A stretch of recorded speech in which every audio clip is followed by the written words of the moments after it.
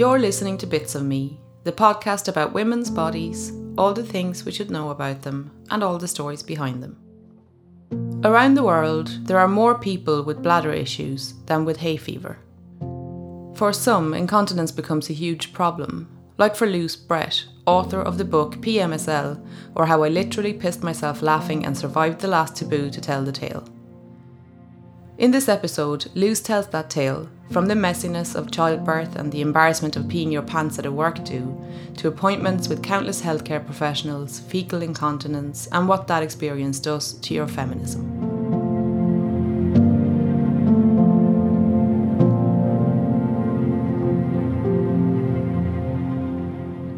So going back to the autumn of 2007, yes, you were struggling with post-traumatic stress disorder after a traumatic birth and leaking a lot of urine. That's right.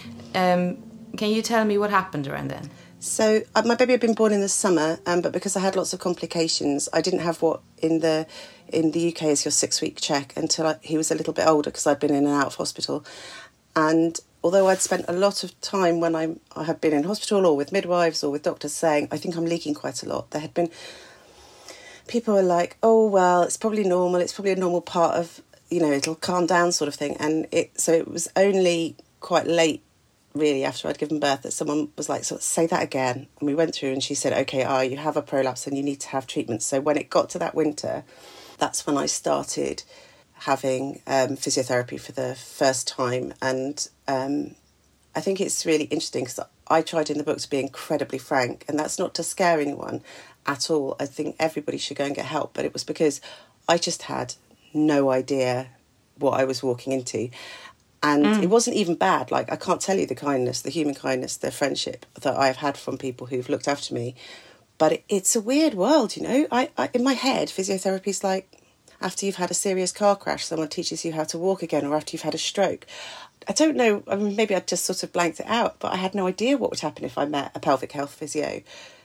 It kind of didn't even occur to me that she might examine me quite intimately, that she might be looking at those parts of my body. And so what was weird about that moment, and it was one of many moments where I was sort of forced to reflect on my life, and I had all these conflicting thoughts, and some of them sound so trivial, but I can't blame the young me with that, because I was just turned 30, I'd had this brand new, beautiful new baby, and I'm like, shouldn't I be in like a cafe trying to breastfeed badly in front of loads of other mums? Shouldn't I be showing my baby off to friends rather than here with someone who's asking me to squeeze and clench their fingers and then cough and then I'm weeing on the bed? And it's all just wrong.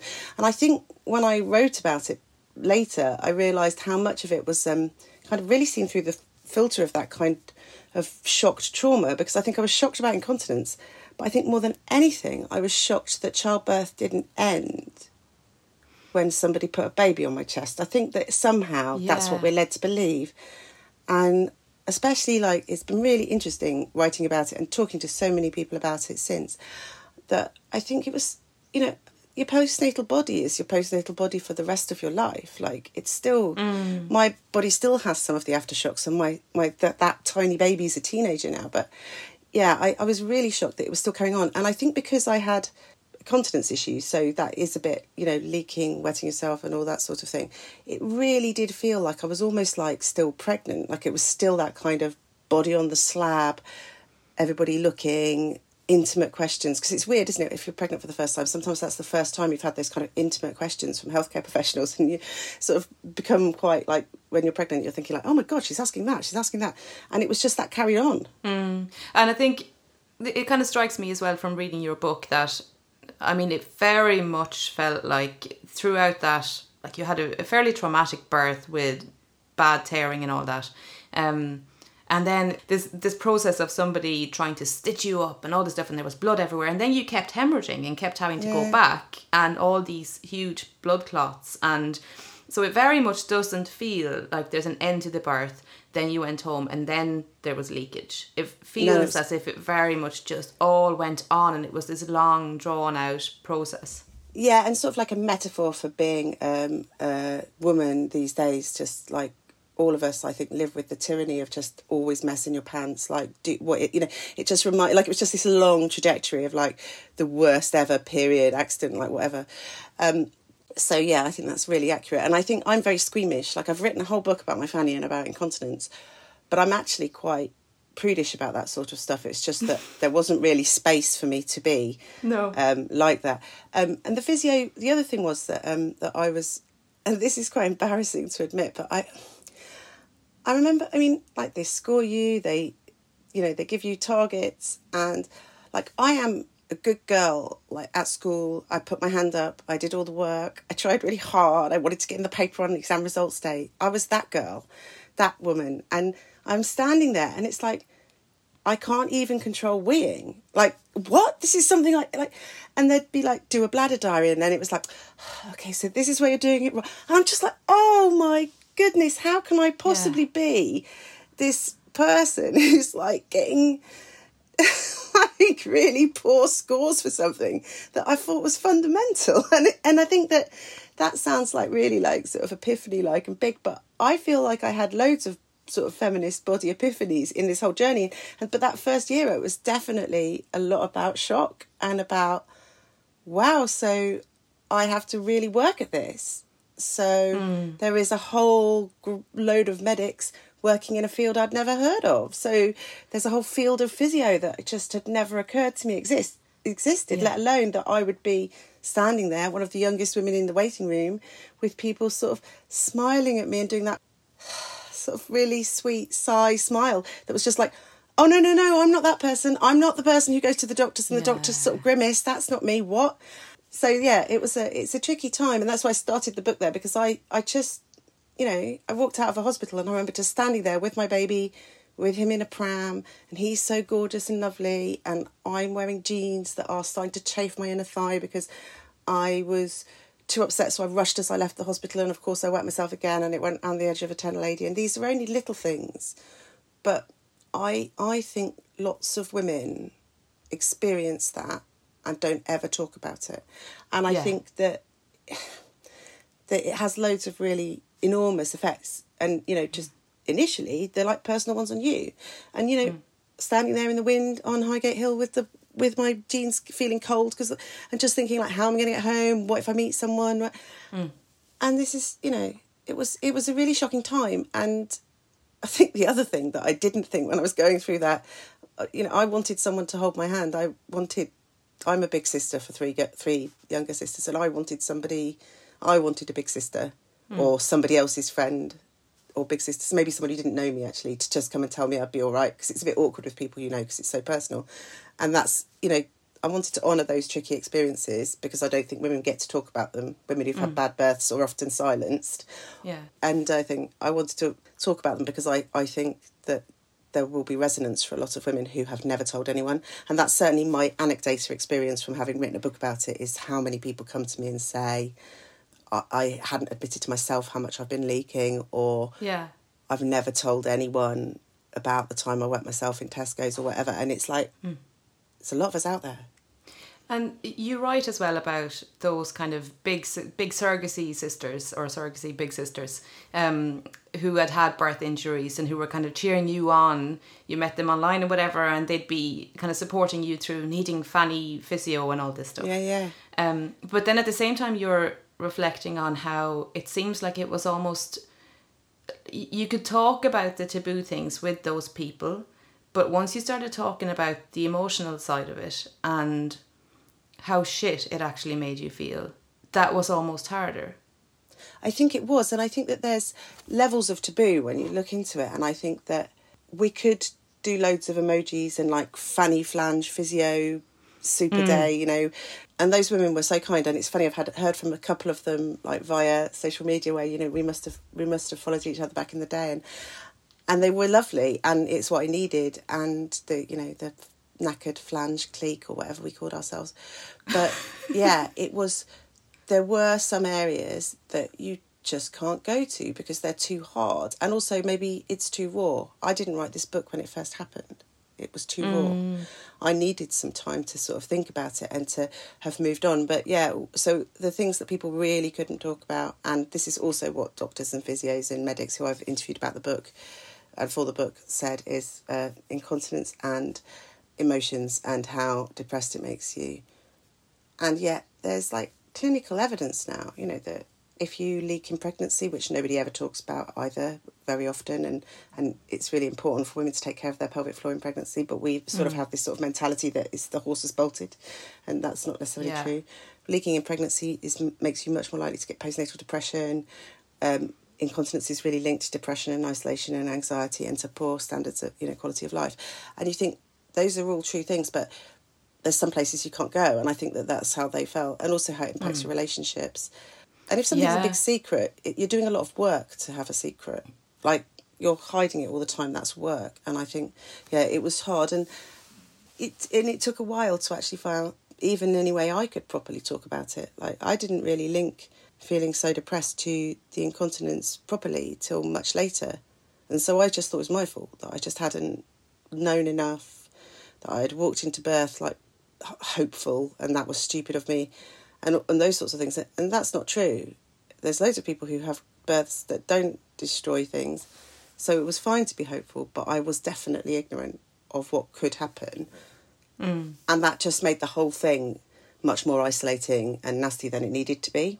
Because if we all talked about it more, it's like nobody talks about, like, if a tent lady gets too full, or that you might leak on when you're on your period, but not at other times of the month. And these are things that are known about, but nobody talks about them. So you've got millions of women who aren't sure whether they're normal or not, and don't know quite what to say, and don't want to make a fuss. None of us want to make a fuss, do we? We don't want to be that woman who's, like, carrying on. And it's just like, I don't think it's much to ask that you're continent and that you don't have, like, serious depression. You know, I don't think these are, like, I don't think that's, like, a trivial thing, but the way we have the conversation about incontinence is there's the sort of serious conversation that we can all have where we all act grown up, but we don't really dig into the details that you'd have about, like, ostomy bags and things.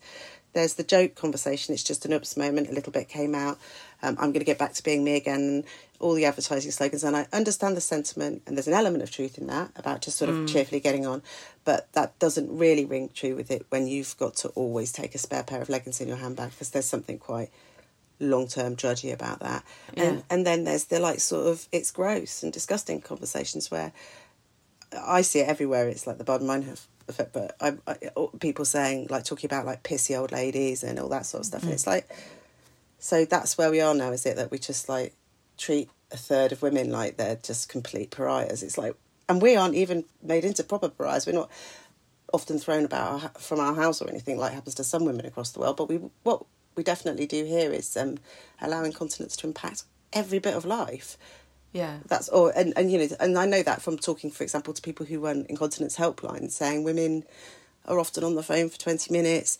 It's often the very first time they've ever mentioned that it's impacted or destroyed their marriage or partnership because they haven't been able to have sex. And you just think, that's really, it's just, well, to me, it was, like, terrible and radicalising, I think. Yeah. You know, I just was like, I can't. And if I've got this, a couple of physios who I know have said, you know, that it's like I forgot to be ashamed, and I have this kind of superpower of being prepared to be like a gore whore or, you know, cringe minge and actually say this stuff that nobody else dares to say. And I thought, well, then I will, because my experience is when you do that, it gives other people permission to maybe just to think, oh yeah, that's me. Yeah. Maybe to buy a book, maybe to go and see their doctor, but it gives them permission.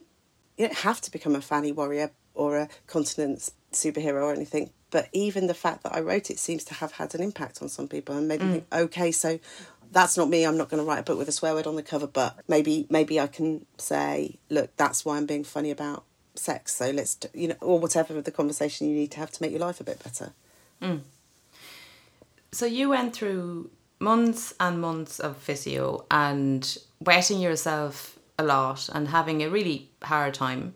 And then you realised that you were pregnant again. Yes. How did you feel then? Well, I wanted to have another baby, so I was pleased. It's funny, isn't it? Like that. So I think I've sounded very serious in this podcast, and the book is also and my story. Just the story is like, you know, just because terrible things happen doesn't mean good things don't happen as well. You know, life's complicated. And when I first became pregnant with my second son, I could, like, my face has changed just thinking about it. I remember being sort of thrilled, and then I can't tell you, it was almost like the second I put my pregnancy test down, I had an alert, and I was like, I can't do this again. Oh, what have I done? And I feel my face change when I talk about it. I was so scared. I was terrified.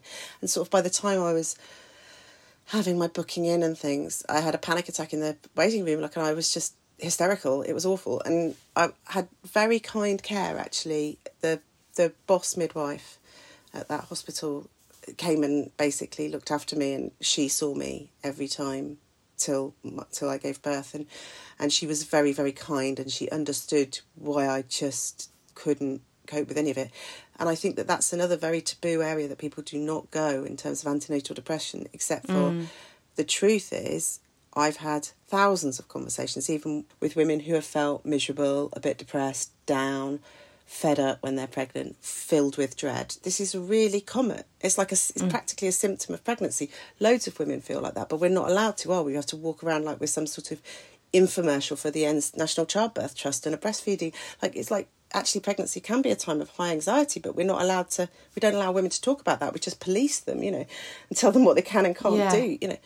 And I had terrible antenatal depression, and so I was terrified as well. And then he was born, and he was lovely. And I was mashed up again. He flew out. He was my... It was funny, because I also had a condition called... it's called PGP, pelvic girdle pain.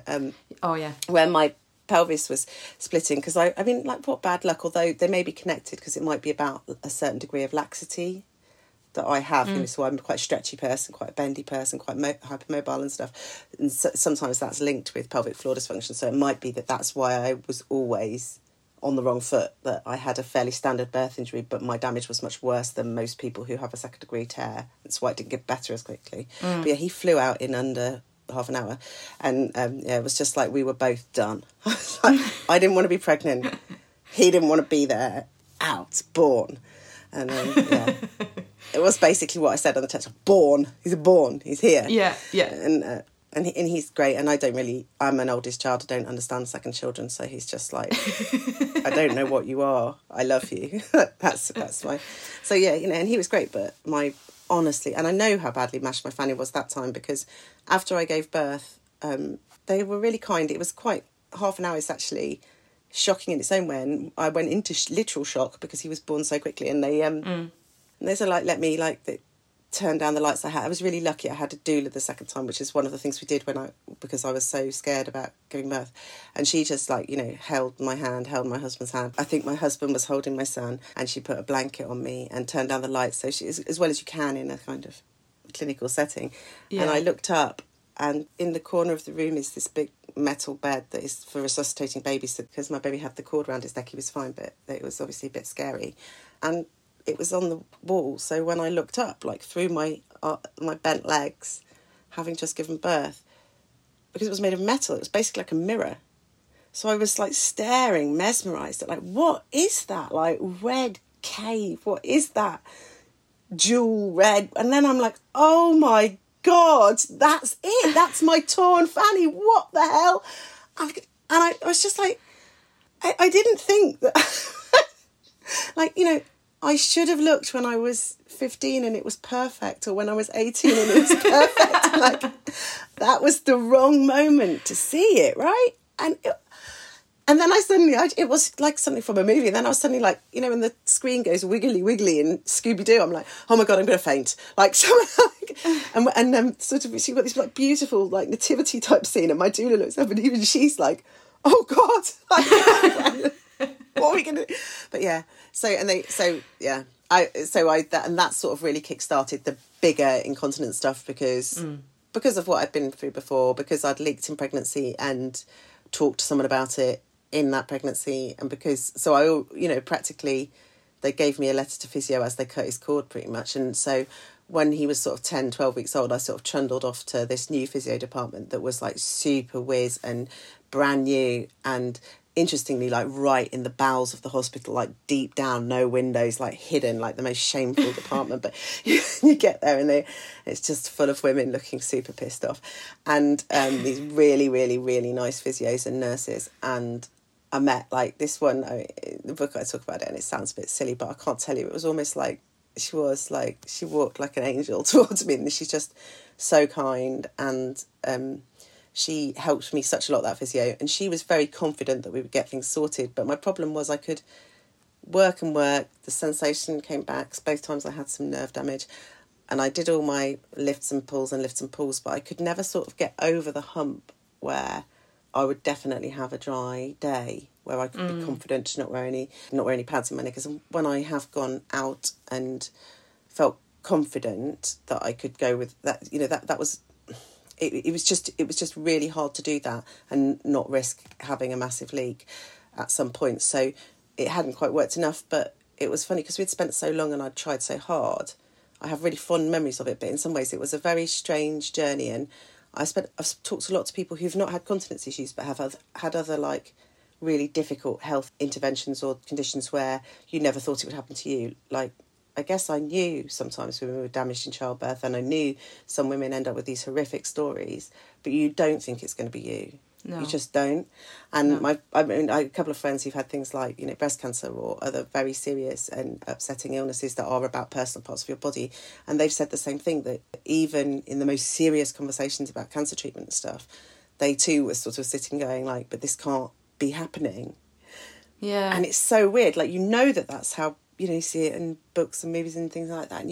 But when it's you still do that. You still think it can't happen to me. You still think this can't be happening. Yeah. And when they tell you something doesn't work or hasn't worked, it's the worst. And I can't imagine what that's like when it's about, life-saving treatment. But even just about my silly old broken fanny, it's pretty awful when they're like, this isn't working. And but I did it all. I did all the things. I did the deal. Yeah, you were a good girl. I cut down on the coffee. I was a good girl.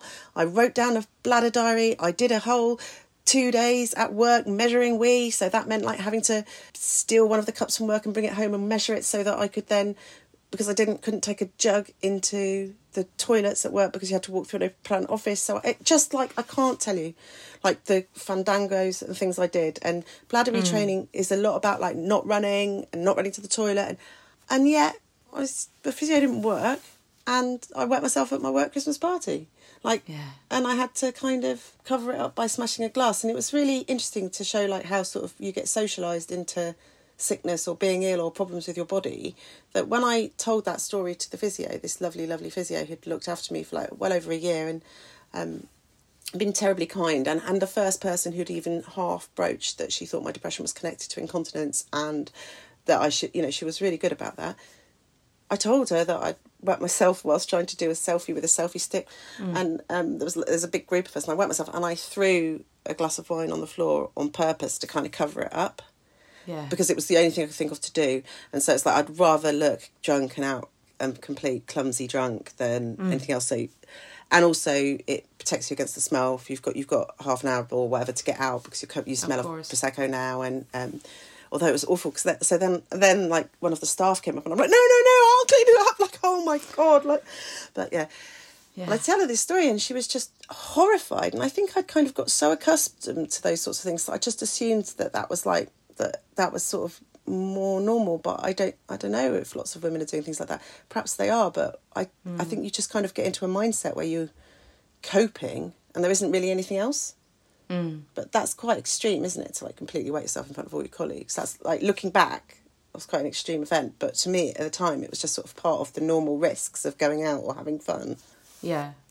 So the physio didn't work and you were then referred to see a surgeon, which was, I think, a pretty good experience. Like, you were taken very seriously and everything. Yeah, I was very, very lucky. I think it's a very complex world now, the incontinence world, because there's lots of people know, and this is true across the globe, to varying degrees.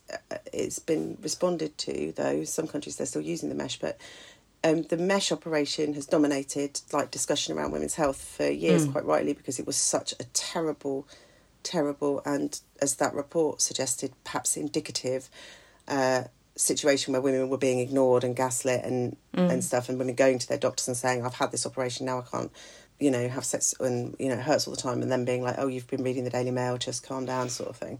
Yeah. And women not taken seriously, and appalling outcome measures. So a woman could be in a wheelchair, but if she was no longer leaking urine, the operation counted as success because they didn't feed that in. And all this stuff. And that, you know, I didn't have the mesh. I'm very lucky. Although when I went, I didn't ever feel gaslit or not taken seriously, or like they were misogynists or that they were difficult. I felt incredibly cared for by highly dedicated, very kind surgeons. What I also felt, which is embarrassing and upsetting in retrospect, is I felt incredibly jealous of people who had the mesh. Because that was a much quicker operation, had a really quick, like you out, you get back to what you're doing. And the people at the time, when I first had it done when I first had my operation nearly 10 years ago, the people I knew had it were fine.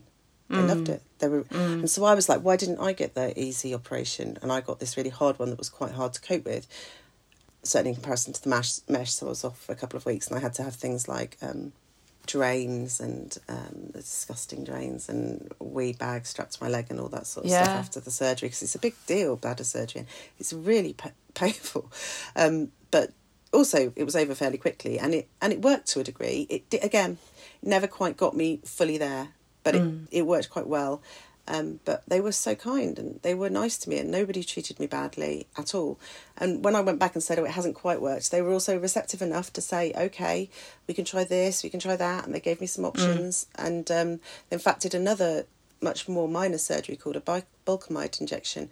And when I went and had that one, a second op, like to try and stop me leaking. And by then I wasn't really going for a goal of complete and utter dryness. I was going for what I still go for now, which is sort of a sense of control about it. So I don't very often get taken by surprise. So if I know that I'm going to have a boozy night, or I know that actually, oh God, I've had 3 coffees today, I would know to be more sensible and that sort of thing. And I've had to just manage it in that way, in the way people manage other long-term things.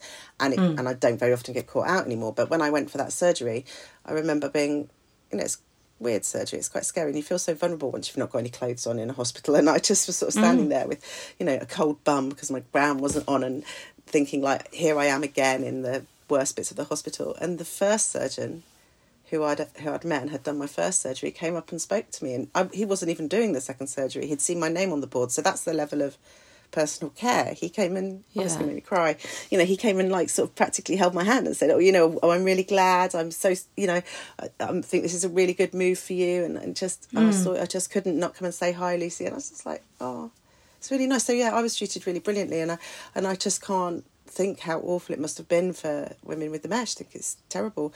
The second time, by the way, I was offered the mesh the second time. So in all that time, so I had the operations like 8 years ago and 6 years ago or something like that, or 8 years ago and 4 years ago. But the first operation, the mesh was still the gold standard, and it was still offered to me the second time. So women have been having it put in until really relatively recently. And when I was offered it the second time, that was when the stories were starting to come out. But I was given, I mean, thousands of pages of things to read and all that stuff to, and I felt that there was an issue there for women's health, actually. And I think that this is what I worry about post mesh, taken as read, that we would all have huge sympathy with people who've been basically butchered and really badly hurt by this operation, and that, you know, that any kind of culpability should be punished for people who've like lied to women and gaslit them and those sorts of things. I think that community's been really rocked. I think those doctors and those surgeons, I don't think they were trying to hurt people. I think they thought they had a cheap alternative that didn't have to be rationed, which was super exciting for a problem that goes back to presumably when Eve had a first, third degree tear. You know, like we've always had incontinence. He's referenced in medieval literature. It's like it's everywhere. So I think that they were really upset. But I think also the response to give women loads and loads of research to read, or patients loads and loads of research, I'm slightly more ambivalent about that. I felt like I was being blamed because, you know, all the responsibility now fell on me. And I'm like, hey, you know, in this particular sphere, incontinent people have enough to worry about. I don't need to read 15 research studies where it's not clear how old the women are, so I don't know if it bears any relation to me. You know, that's quite a battle, and I wonder if that's happening more as people become more litigious and things. And I think it's a shame, because I think that makes the patient responsible, and I don't think that's fair. Yeah, Because absolutely. I talk a lot about that. The last bit of the book is a lot about, because one of the other, several reasons I wrote it, but one of the reasons I wrote it is because of the reaction to like sort of some blog posts and things from medics, from surgeons and midwives and physiotherapists and stuff. And it never occurred to me, I wasn't writing PMSL for them, didn't occur to me that it would be helpful for them. But that's been such an astonishing response still. You know, I get emails and letters a lot, and I think that they, you know, there was something very important for them. And I wrote a lot about that relationship towards the end because I was already getting sort of such input from people. And I think there's loads of complex stuff going on, especially with intimate things. So I think because all of us are most of us are prudish about incontinence, prudish about sex and things. So we don't talk to doctors and midwives about those things voluntarily. So they don't get much in the field experience talking to people about those things initially. So, you know, they need to do it more so they're better at it, so we're better at it, so we can, you know, and it's so self-fulfilling. Such a negative spiral of nobody talking, so nobody talks. Yeah, and exactly. I think also, like, there's other things about just sort of being really mindful of what's going on. Because, I mean, I don't know, like, I mean, I even remember once having a smear test where someone said, like, we're going to need a bigger speculum. I'm like, oh, it's not Jaws. Like, oh, my God. Like, all right. And she went, it's because you're tall. I was like, well, good. Oh, God. And I just think that I had so many like that. There were people like that. So the book opens with me in that, like, sort of scary first physio appointment where I really didn't know what was about to happen. Yeah. And she was so nice, but she was like, don't be embarrassed. And I just remember sort of like, I'm the good girl, I do what I'm told, thinking like, but it really is embarrassing. Like, I've just took my knickers off and you're asking me to bear down, so I'm probably going to fart. Like, oh my God, like, this is really embarrassing. Like, and people keep telling you things like that, so don't be worried. And like, when I had a urodynamics test, they're like, you know, you mustn't try, and it's like, you must, you know, you just have to let it all out, sort of thing. And I'm like, actually, that's quite a big ask to stand to be a pissy performer in front of all these people. Like, yeah, it's like Pussy Riot or something. Like, what do you expect? And I am going to be shell-shocked by that, because I literally really didn't think that at the age of 34, I would be, like, so incontinent that I was standing in a wet room with loads of student surgeons looking at me weeing down my legs that I'd forgotten to shave. Like, that wasn't quite what I was envisaging. And so, like, I remember once, and my mum had a very similar experience when she had cancer, that we both have had this thing where we've been, like, weepy, and the medic's gone, why are you crying? And it's like, because I don't want to be here. Like, yeah.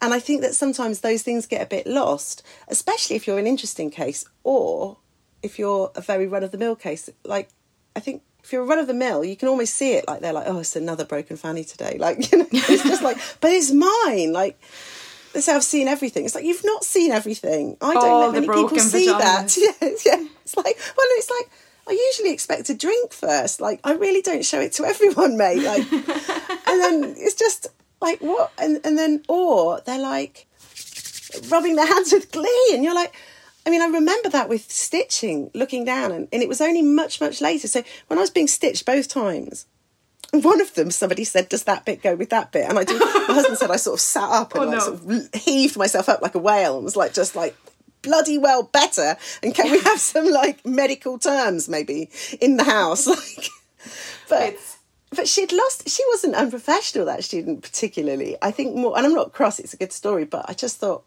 I just didn't really understand it. And then years and years later, I was at a dinner party and a work dinner, I think, and I met a midwife, and I said, oh, what's your favourite bit about the job or something, trying to be polite and really sort of daring myself. Have I got over my depression and my trauma about childbirth? Like, how will I always be someone who just bursts into tears when people tell me they're pregnant, or has to go and hide and cry or not? And she said, oh, my favourite thing is suturing. And I was like, what? She was like, oh, no, I love it. She was like, it's amazing. And like, it was like being around a campfire when you're little. She was like, the way she was talking, I could almost see her doing it. And she was saying like, and sometimes you're looking and you're thinking, I've got to plan my journey because I've got to do this as neatly as possible. And I have got this woman's sexual health, this woman's potential for future childbirth. I've got all these things in my hands. And, you know, if it's a really bad tear and it goes off into different directions, you know, I've got muscle to sew and other things to sew. And I'm like, wow, I was not expecting that. No. But also, there's the truth of it, isn't it? That's why women's health stuff is complex, because the worst day of your life might be the most interesting day of that month for that surgeon. And I think we all need more honest conversations about these really difficult things, or otherwise there's always going to be this complexity to it, because especially in a world where we ask patients what they want all the time, people kept doing that, saying like, what would you like me to do? And I'm like, I don't know, get a medical degrry and work out the best operation for me. Like, it really did feel like at some points, like, again, like, you know, it's like, I'm too busy and tired from having to buy loads of extra black opaque tights from Primark and to have to wear a certain sort of clothing so that I can change, and being afraid that when people say, oh, you know, you never pack light, do you? And having to, about going on a work trip and having a really big wheelie case and all that sort of stuff. Like, I'm too busy. I can't know what I want. I don't know what I want. I'm broken and I want to be fixed. And then at the same time, you know, completely contrary, because I am a contrary Mary, I'm also like, you don't get to control my body, I do. So it's a hard area, but it's like that because we're so taboo about vaginas and incontinence and the menopause and like all these things. I always think it's really telling that this happened to me when I was in labour the first time. I remember I was at the hospital, contractions every 4 or 5 minutes or whatever it is, or I don't know. And I remember having like a sort of show, like a lot of blood suddenly came out. Not a hemorrhage, but like enough to like soak into my knickers and things. And I'd spent all pregnancy being like really terrified of blood in your knickers, that it might mean a miscarriage or something terrible like that. And so I'm like to the midwife, oh my God, like what's happened? And she was like, you're having a baby. And it's a bit like, that's how ignorant I was. I didn't even know. Like I understood there might be blood from tearing or when the baby comes out.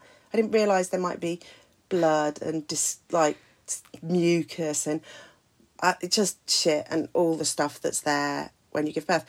And like I went to all the classes and I read all the books and I understood that the vagina looks like a tube but isn't, and all that stuff. But I just there's so much silence around it. I was so woefully underinformed despite reading like all these books and talking and going to all the classes. So I think I just can't have been alone. I can't be the only one who was just side-rocked by the whole childbirth thing. But it's funny because I think a lot of women who have more severe birth injuries and struggled for years would say that they feel that nobody had told me. I can't believe that nobody had told me. And a lot of people would say that they wish that they had been better informed and that somebody would have just told them this might happen. It's shit, but we'll deal with it and these are the risks. Right? I don't think. But then you're talking in the book as well about those antenatal classes. Yeah. And how, in some ways, you kind of zone out a little bit when it gets really gory, because I think it's the thing you were saying as well of you never really think this is going to happen to me. So is there really ever a way to prepare a pregnant person for what might happen? Like, do you think that that antenatal classes and these various things, that can change how we feel when something does go wrong? I think maybe, and I think, but I agree. I mean, I had definitely like powered down by then. I was definitely on sort of sleep mode by the end. And I think part of the problem is you obviously can't have them really early in the pregnancy, but when you have your 37 weeks, like 35, 37, 39 weeks, it's like, you're telling me about my perineum, like really, there's only one way this is going to end, It's going to come out somehow. But I think it is about earlier on, because I talk about like it is a bit in some sexual health curriculum stuff now, and that's where it needs to be. It needs to be right from the start. And I guess it would also be really interesting to hear from communities where it's still much more common for family members to be in the house or even accompany their mothers, their daughters, their cousins into birth, because I think maybe particularly in uptight Western, inverted commas, sort of countries with high income countries like the US and America and Canada and us and Ireland and some of Europe, like we maybe don't have lots of that. And it would be interesting to find out, like, do women in a culture where that's much more common, do they feel as like outraged? Like, I don't know. Maybe they don't. Maybe they have a better idea of what's coming. Yeah. But I think unfortunately, a really bad time to tell someone about severity of birth injuries is when they're 36 weeks pregnant, because they can already feel it kicking their cervix. So it's like, okay, I think also, I know a lot of people who had, so mine was like a second degree tear, so it wasn't even like the worst kind of injury at all. But I have spoken to women with third and fourth, good God bless them, women, poor sods. And some of them really weren't treated with that much kindness. Like, it wasn't treated like, they weren't followed up in the way that they should have been. There wasn't a kind of... And there is a really big kind of like PTSD, because we all associate that with being like a soldier in a war or being a torture victim or whatever. I think it's easy to forget that is a clinical idea, and that's about you have felt that you or someone you love was about to die and believed that. And I think if you've had a nasty birth, that's exactly what you thought. And that was like one of the most taboo things of all that I ever said, when somebody said, you was so brave, like in the pushing stage. So I tore before he even came out the first time. Well done, me. Like top of the class. And I did everything she said for two reasons. One, because only one midwife was using my name, and I did what she said. Yeah. Don't know if it was the right stuff. I mean, and with this is such an intimate relationship. I remember feeling her breath on my thighs. Like, she was right in there saying, you can do it, standing in the way of somebody coming in with some scissors and somebody coming in with ready to do the forceps. They were like sort of moving in to do it, and she was like, we can get him out, it's going to be okay. So I did everything because she was saying my name, and I also kept pushing because I thought we were both going to die, and I didn't care. I was just like, I don't care, it's over. Numbness. And that had kicked in before he'd even been born. That kind, and I think that's a sort of dissociative, that is clearly a sort of traumatised response. And I'm not joking, that is honestly how I felt. And I remember first saying that to another mum. God, I mean, I just look back and I just think that I was so lucky that those women stuck with me, because I was just mad, and she was sitting there and she was like, oh, Luce, you didn't really think that, did you? She was so nice, and I was just like, yeah, I did. Yeah, that is exactly what I thought. Because it had gone on too long, it was too painful, people had been too horrible, there was too much blood everywhere. And I'd never had any kind of notion of the amount of pain. I mean, and I don't know how you prepare women in the book. I've put a 10 centimetre circle because I think that's quite illustrative of like what might be coming, but I don't know. And you don't, and also I love pregnant women. Like, they used to make me cry whenever I saw them, but now I love them, and I just think, I don't want them to know all this horrible stuff. A part of me doesn't, because I just think it's so nice when you're in John Lewis, buying all stuff, and then also it's pretty awful to just sort of emerge from something and think, I don't recognise what I see in the mirror. This isn't how it was supposed to be. Yeah. It is such a vulnerable time, isn't it? And I mean, there is so much vulnerability in your book, even though you write about all of this with a huge dose of humour, and there are a lot of laughs in there. I think especially for people who've been through some of what you describe, I mean, the situations that are just so bizarre that you have to laugh. But underneath it all, it is very, very vulnerable, isn't it? I think so. I think I had a friend who read it, and she said, you used the word broken so many times, and I hadn't even realised that or noticed it myself. And then I said that to my husband. I said, do it. And he's like, oh yeah, no, I thought you'd done it on purpose as a sort of poetic thing. And it's like, no, I did other things on purpose, like made the jokes and marry up and stuff. But I was like, oh, and I think maybe that's what it is about. Like, I talk about how people have memories of their birth, and my biggest memory of it is these very intense flashbacks that then make me cry when I talk about them, of like feeling her whispering my name in between my legs and things. But also the main thing was just sort of standing in a mirror afterwards and just kind of being mesmerised by what was there, and that I didn't even really know that you still had a tummy, a big bump after you've just given birth. Like, I don't know what I thought happened. I was just like, I didn't even know that. And this kind of shock. And as you say, it's like vulnerable, broken. And I felt so fragile. And that's maybe what I mean when I'm like, this can't be happening to me, because ultimately we all want to feel real and solid and to have some control and autonomy. And we spend all our lives doing that and creating this world where we all pretend we're never going to die and that everything's fine, and making ourselves look 10 years younger, and whatever it is we all buy into to whatever degree. But when something like that happens, it's like a shell shock, because you're like, this is all temporary, this is like, it was all fragile, it can change like that. And you're like, wow. And then someone's like, here's something to look after for the rest of your life. You might screw it up, off you go, and chucks a baby in your arm. And you have to leave, go and work out which nappies to buy for them and you. And you're suddenly in this like whole world. And I feel like I spent about a year in just sort of, I was still half the time just still standing in front of a mirror, looking at myself like I needed time to stop for like 5 years to get over what had happened. And instead I had to try and learn to breastfeed and and clear up shit the whole time. But just to go back to, speaking of shit, to go back to the surgeries, at some stage around that time, you started to also suffer from fecal incontinence. And I mean, you talk in the book about bum balloons and bum plugs and all these various funny things. Well, funny, within quotation marks. What was that like? I mean, that was surreal, and it's much, much better now. And I think that there was lots of components that added to it about having had all this surgery, being really tired, my pelvic floor not being very good.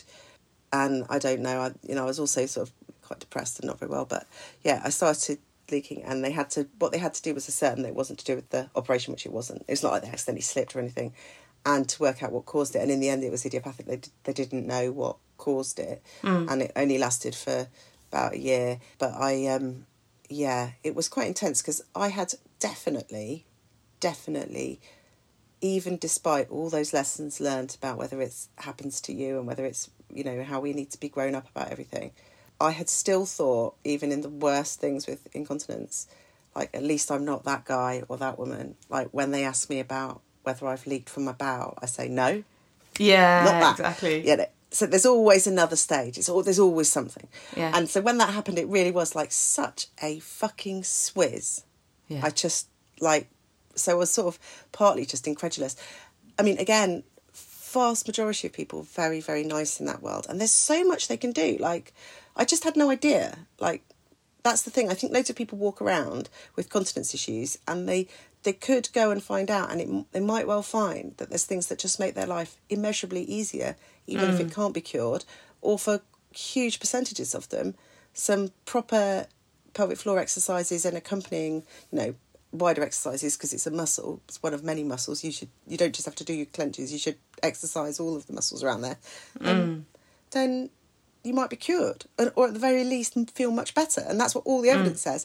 And I just couldn't believe it. So, there's so much, super whiz bum technology, you wouldn't believe. And I had a lot of conversations online with a woman who's had this sort of stimulator put in to help her with her fecal incontinence. So I never had to have any surgeries or anything. But it's amazing. I mean, the worst thing about the bum balloons is that I always want to get the right answer when I'm with a doctor. So I always want to sort of... so I feel really like I've, disappointed them if I get it wrong. And I remember her saying, say when it touches reaches a pressure point. And I'd be like, now. And she'd be like, really? It's like, no, it can't. It's not now. It must be something. So it's like, anyway, so, yeah. And I've still got some bum tampons here that I kept, because the worst thing about bum tampons for me, so I'm just going to say it in case anyone has to use them, they're fine, they're comfortable, you can use them in lots of different ways, and you can get them on prescription. But I didn't realise when I first went to get someone with my GP that they come sized. Oh, yeah. So it's like, are you an extra large? It's like, oh, I just was like, it's small. I'm small. I'm definitely a small. Like, what? It's awful. So now you know that, because that's like, I've psyched myself up to go and talk about pooing myself with my GP. And even then you threw me another curveball. Small.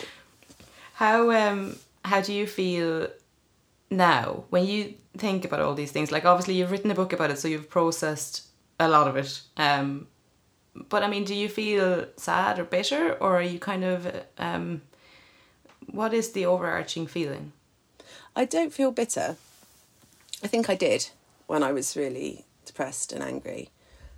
But I don't feel like, even though it was really horrid, my first child's birth, I don't actually think there was a sort of huge level of culpability necessarily. I think it was just a really unfortunate series of events that happened to have a massive impact on me. And my take home, it's not about blaming any one person or hospital or team. It's about just be mindful of the impact of being just a little bit shitty with someone who's really very scared. That might stick with them for 10 years.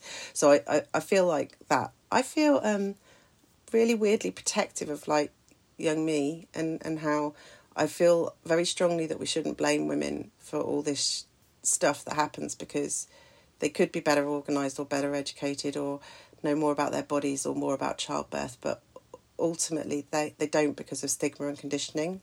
So I feel very protective, and I think the other thing I feel is a sense of I feel like I'm not in the battle anymore. So I feel it's not exactly calm, but it's a sense of like I do feel distance from it. I do very much rail against the idea that things happen for a reason, and that you learn loads from bad events, because I did learn loads, but that I could have learned all of them by nice things happening to me, not bad things. Like, I think we do put a lot of pressure on people who've had shitty health lives to, like, make us all feel better about it by saying, you know, cancer's taught me this, or, like, incontinence taught me that. Like, I did learn a lot, but I think it was all about, like, just sort of resilience and speaking out. How have your experiences influenced your feminism? Well, I think they've radicalised me. So I think I found childbirth radicalised me far more than I thought it would. Even that traumatic one, even in the windows that weren't like flashbacks and awful stuff around that first birth, made me really upset. I mean, I have never, ever had a more compelling argument for abortion than giving birth. I think that, and I remember saying to a friend of mine, like, I'll fight. Someone could just hold my coat. Like that. So it made it stone cold and solid that our bodies just, you cannot force women to do stuff like that to their bodies. You just can't. It's brutal, and we don't ask men to do that. Or you know people who give birth are so vulnerable that you have to be. Yeah, I just personally, I'm quite hardcore now about things like abortion.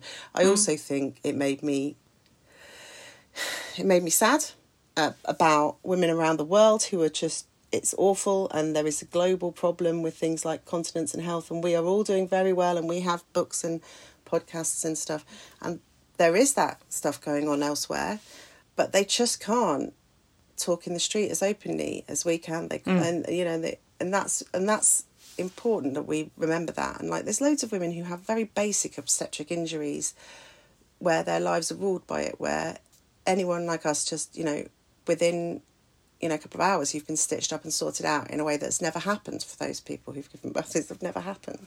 So I feel that.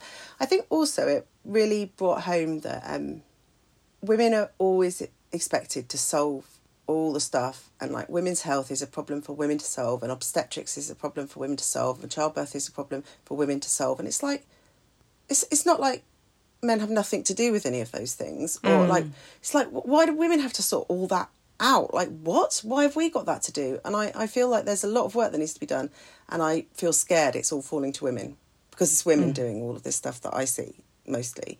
Because one of the stats that I found out when I was like radicalised by being so upset that it's like 1 in 3 women, 1 in 10 people with fecal leakage around the world, more people have bladder problems than hay fever, yet we never talk about it enough, and all that sort of stuff. I also found out that incontinence has a huge impact on older women. So obviously geriatric patients are more likely to be incontinent. I was unusual because I was young, whereas that it's much more common in those age groups. Also, it's a quite common, I think, second or one of the most common reasons, apart from like falls and dementia, for women to go into nursing homes. And that's a massive deal. Yeah. If somebody's not doing her pelvic floors because her tampon's a bit loose when she's 17, and then when she's 75 she ends up in a home earlier, then that's a big deal.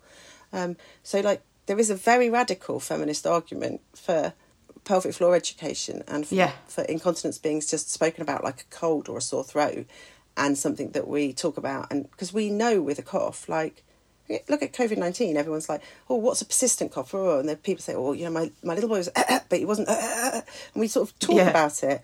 If we did that about incontinence, then people would get help, or they would be like, okay, so I'm on the scale, it's not that bad, so I'm going to do my pelvic floors at home, meet my GP, and or self-refer to the local physio and just get them to check. And then they're fine. You know, we get to know that stuff, but we don't. We have no way of comparing. I didn't know my situation was that bad until the surgeon said it was off the scale. I was like, oh wow. He was just like, I can't believe you've been living like that. It was like, oh, great, okay. You know, thanks. But like, a lifetime of judging our pants. Off we go. Women do multitasking, don't we? We're all very great at carrying on. But,